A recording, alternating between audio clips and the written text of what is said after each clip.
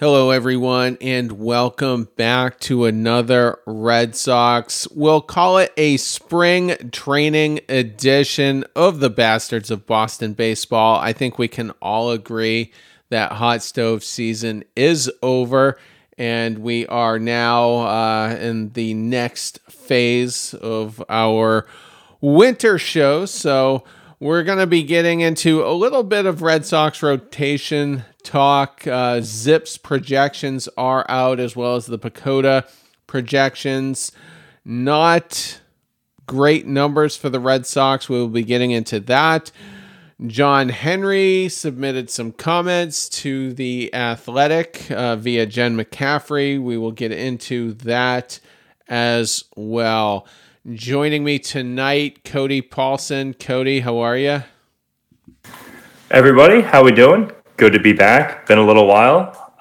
Always great to be able to talk baseball. I think this is kind of the first time throughout the winter where there wasn't as much to talk about as usual. The hot stove seemed to be a little bit more delayed than usual into the winter. Some of those late breaking deals, those signings, kind of carried us through the new year and into the first month of the new year as well. So, Terry, how are you doing?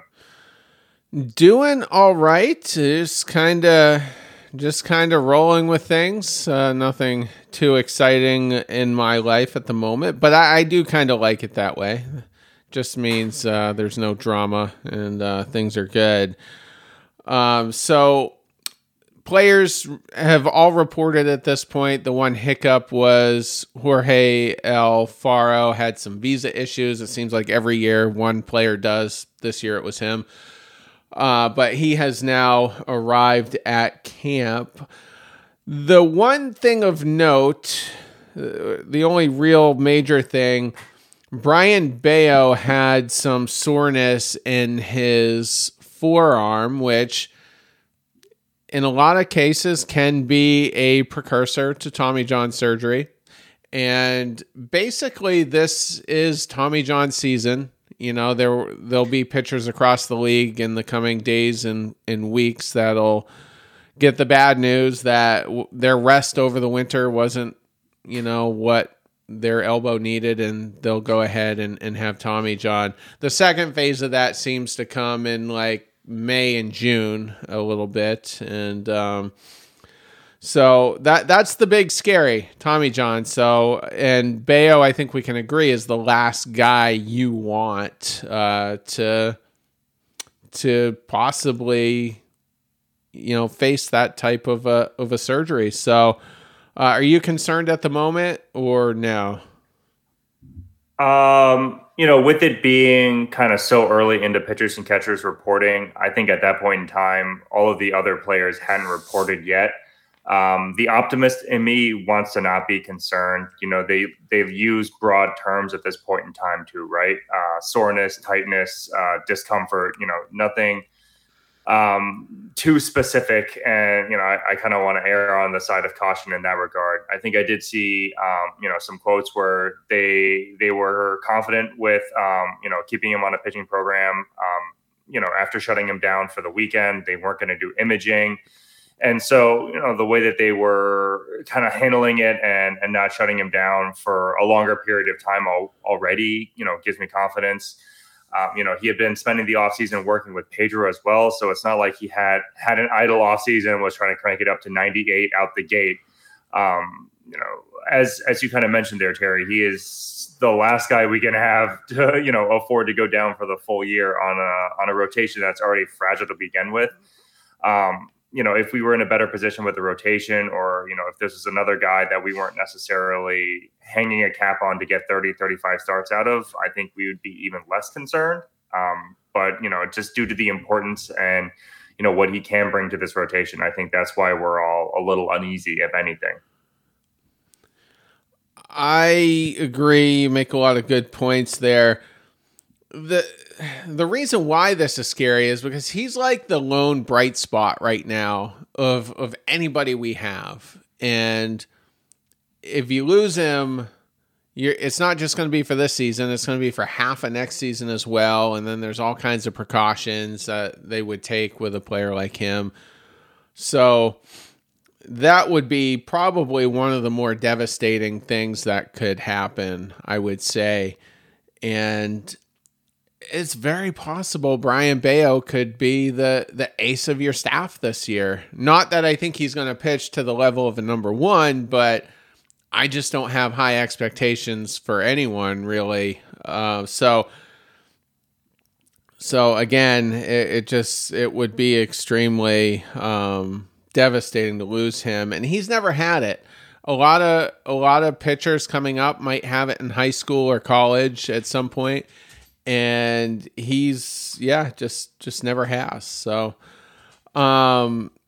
it appears that the rest of the rotation, we're not hearing anything out of Chris Sale, James Paxton, who are coming off of, injuries from last season. Nick Pivetta, apparently, well, he did have an illness of some sort. I can't remember if it was COVID again or not, but he's just a minor hiccup for him. And Corey Kluber, I guess, will be the first starting pitcher that will, see game action, and that's expected to be at some point mid to late next week. So, any thoughts with any of them? Just to kind of piggyback off of your Pivetta point, I think it was mentioned that he was recovering from another bout of COVID recently, but he had been, fully cleared by today's health and safety protocols. Because I think, he threw one pitch and then doubled over and they pulled him from whatever his program was, which, not a guy that we're particularly excited about as Red Sox Nation, but kind of a guy that's pretty critical to our staff. As the way it's currently constructed, he's going to be the swing guy, the 4 or 5 that goes out there and eats some innings and at least keeps us, relevant and in the game. I think he got a lot of bad press last season. He had that great maybe 6 or 8 start stretch, where he was absolutely lights out, but at the very least, what you were going to get from him. And I think any sort of stability in this rotation is going to be welcome with the tumultuous outlook that we currently have. Question, and we won't debate it at all. Just a basic yes or no. Are you feeling any desperation to the point where you would make a phone call to Trevor Bauer's agent, or should we let it ride? I would not call Trevor Bauer. Okay, fair enough. I probably would, but that's been my stance all along. It just out of pure desperation and just completely unsatisfied with this rotation.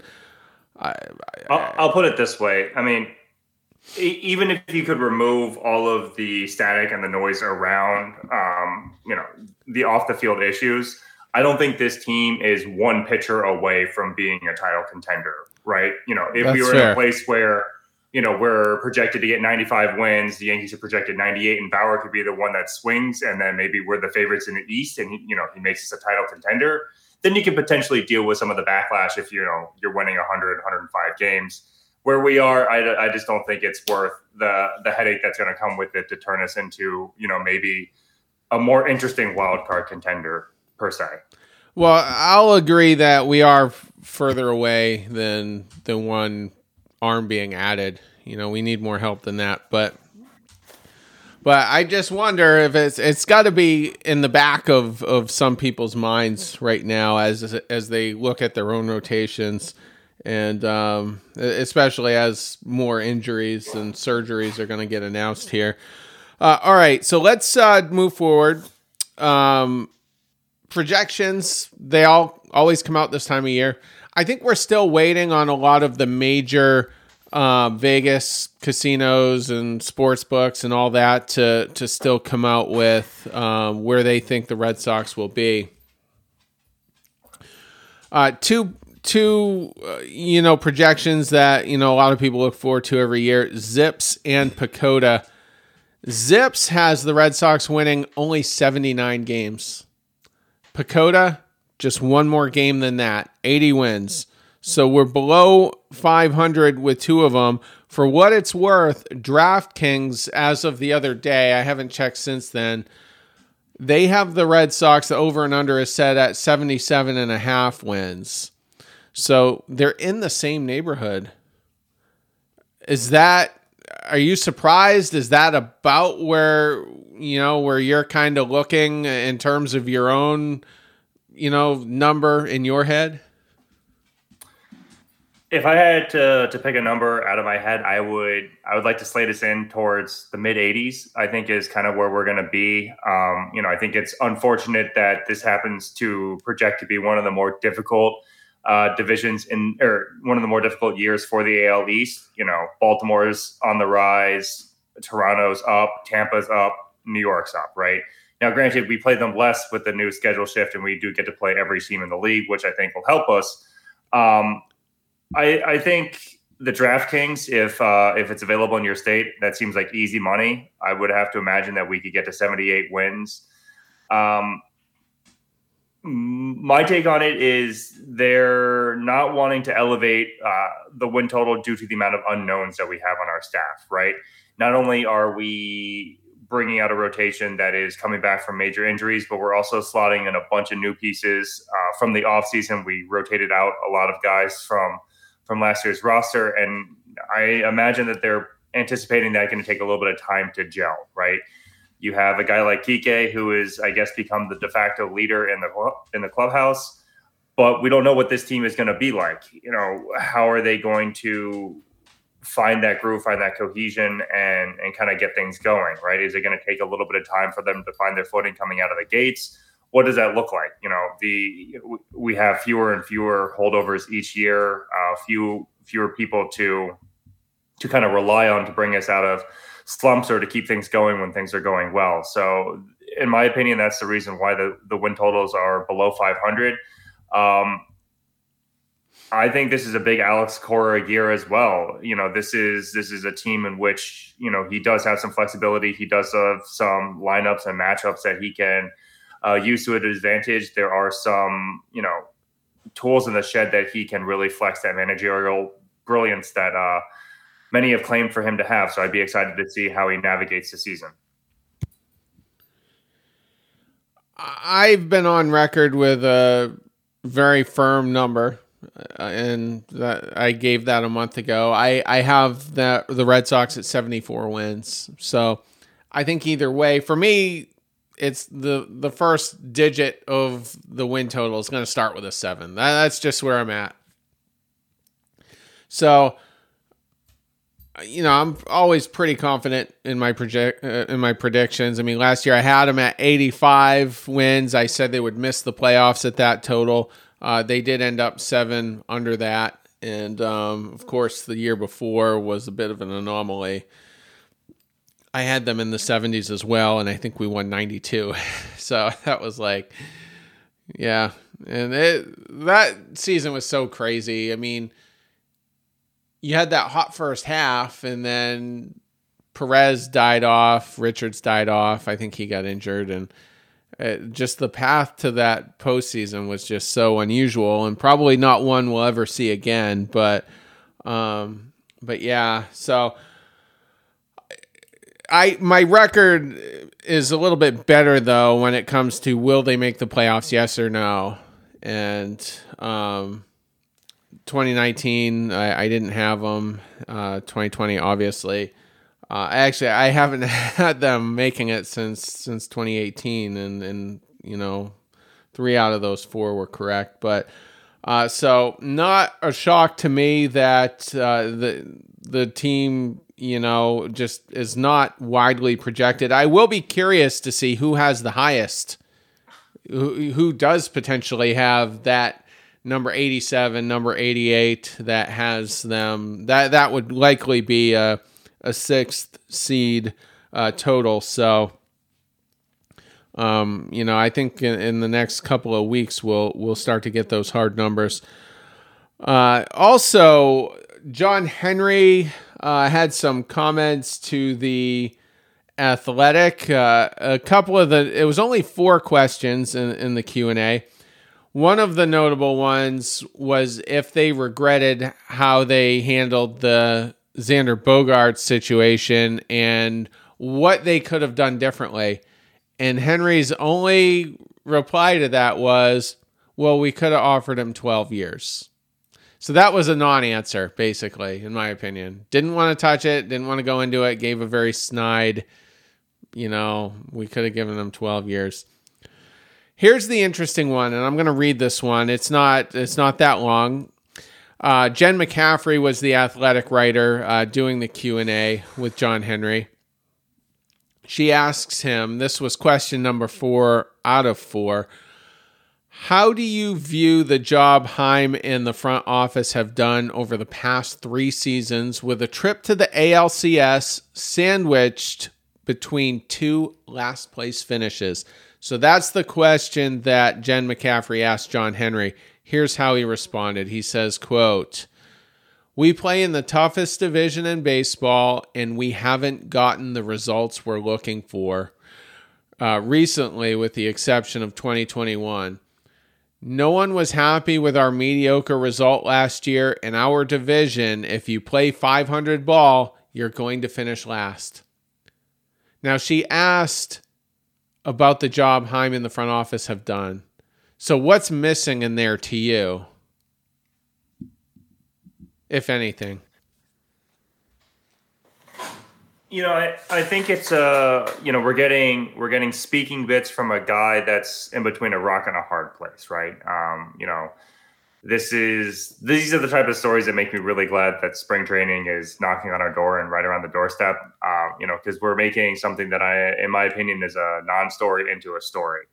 John Henry very rarely talks to the media, and oftentimes when he does, most people don't put a lot of stock into it. He didn't, have a resounding backing of Chaim Bloom and his performance, but at the same time, he was trying to, I think, win a little bit of favor with the fan base, right? To make it seem like he's not out of touch and that he's, not on another planet watching this team. My whole opinion on the front office and the Red Sox owner group is it doesn't seem like they're in sync with the direction that they want to go in, right? And, the front office isn't going to come out here and say, hey, flat out, we're not getting it done. We're not signing the right players. And then the owner group is not going to come out and say, well, we don't want to spend money while they increase, prices for tickets and concessions year over year, right? So everybody's, trying to point the finger, trying to take the heat off themselves while a team that is backloaded contracts is underperforming. I don't think there was going to be an answer that he could have given that would have placated or pacified the fan base, right? If he comes out and backs Bloom, people are going to be like, well, this guy clearly doesn't get it. We've been in last place, 3 out of the last 4 years. And then if he comes out and bashes Bloom, then we're like, well, how's Bloom supposed to succeed if, the ownership group doesn't believe in him? And I think you got a little bit of that as well when you mentioned it with the Bogaerts answer, right? What's he supposed to say to that? There's no way we were going to offer him 12 years. And I think if we offered him 12 years, everybody would have laughed us out of town. I don't think there was many people that viewed the Bogaerts deal in San Diego very well. And so, it's always tough to go off of Henry's comments, in my own opinion. He has been the most reclusive owner in Major League Baseball the past few years. But for me, what was kind of missing in there is he could have taken the opportunity to endorse Chaim Bloom and say, I know things haven't gone our way, but we believe in the plan and he's our guy. And he doesn't even have to believe in that. But, it would have been the politically correct thing to say. And especially if you want the media to shut the hell up about it for at least a couple months. And he didn't take that opportunity to do it. Sam Kennedy did come out today, and apparently some of them met with the media. Cora also did as well. But Sam Kennedy said on Bloom's job security, he says, quote, Chaim is our chief baseball officer, and we don't anticipate any changes there. Again, that's a very underwhelming response. He could have endorsed Bloom there, and And there was nothing emphatic about that statement to me. So the other thing interesting as well that I kind of left out in that Q&A, John Henry accuses there being he complains about there being a false narrative about this current team.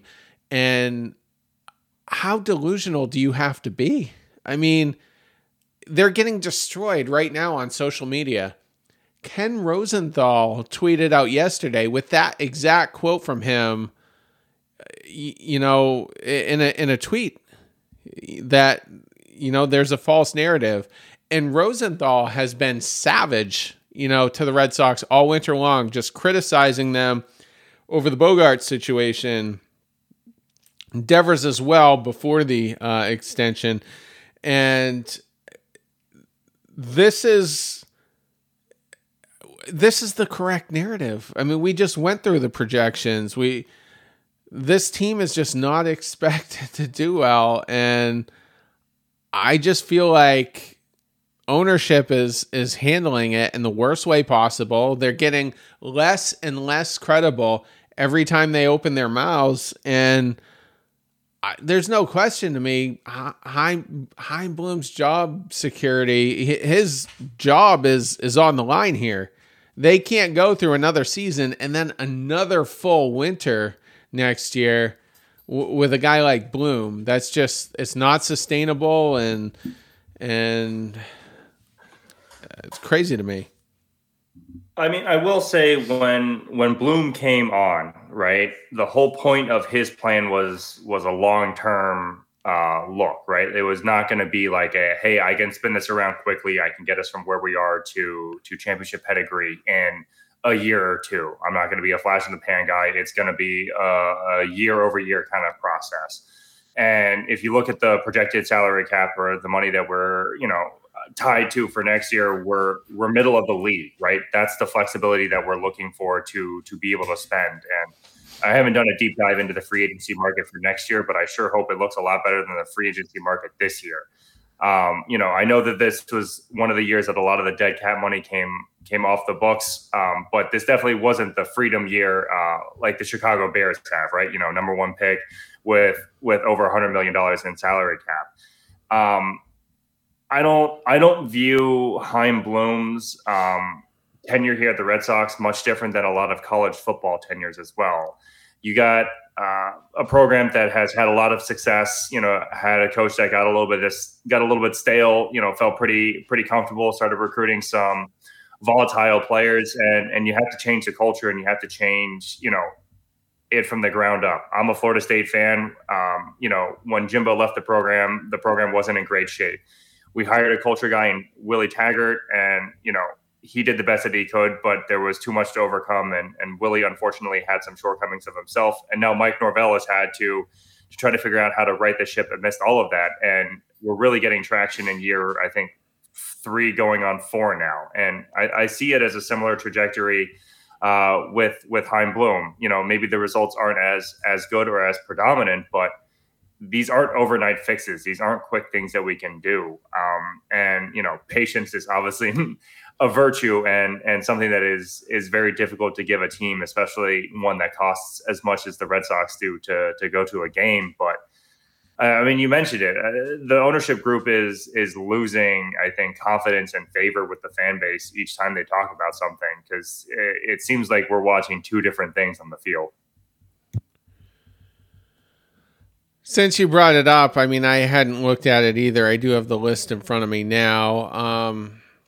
There are, I guess, some interesting free agents going into next year. Max Scherzer will be the headliner of next year's free agent deal. And any names I'm about to mention are assuming that nothing gets reached, during this season, because the extensions often do take place.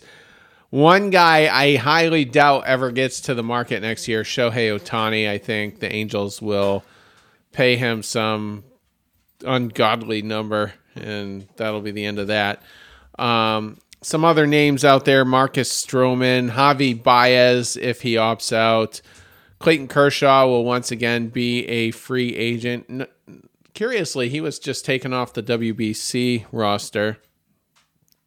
Yeah, they said they couldn't figure it out, but then didn't touch else on that. It didn't seem like an injury thing. It was strange. Yeah, so we'll have to check on that. Yasmani Grandal, that would be an interesting upgrade. At catcher. Michael Conforto will re-enter free agency next year. Charlie Blackmon, who I've always loved, probably not at this point, but he'll be a free agent. Cody Bellinger will be a free agent once again. Let's see, Eduardo Rodriguez, he must have an opt-out in his deal that I was not aware of. Those are some names, so I wouldn't call this an overwhelmingly robust free agent. Well, actually, now that I scroll down, Lucas Giolito will be a free agent, Aaron Nola. So apparently you just got to dig a little bit further on this list. I'm going down super fast right now. But still, again, it's not going to be a super robust market. Certainly not like this year's, especially with the middle infielders that were available. And I thought this year had a decent starting pitching market as well. So if things go the way things are projected, it's going to be another GM, making these decisions. So it'll be pretty interesting. So I guess we can probably wrap on that. Projections and public relations were the theme of the last 24, 48 hours as things develop. We could be back. I don't know if we'll squeak out a second show this week necessarily, but I think all the rest of the weeks for the rest of spring training will have at least 2 shows. And when the season starts, we'll be back to 4 shows every week. So for anyone who hated the long layoff that we had, I think it was at least 2 or 3 weeks, we won't have another one like that until probably next January or February. So appreciate you coming on, Cody. Hopefully everybody is having a good start to their week, and maybe we'll see you in a few days. If not, certainly no later than the end of the weekend. Take care.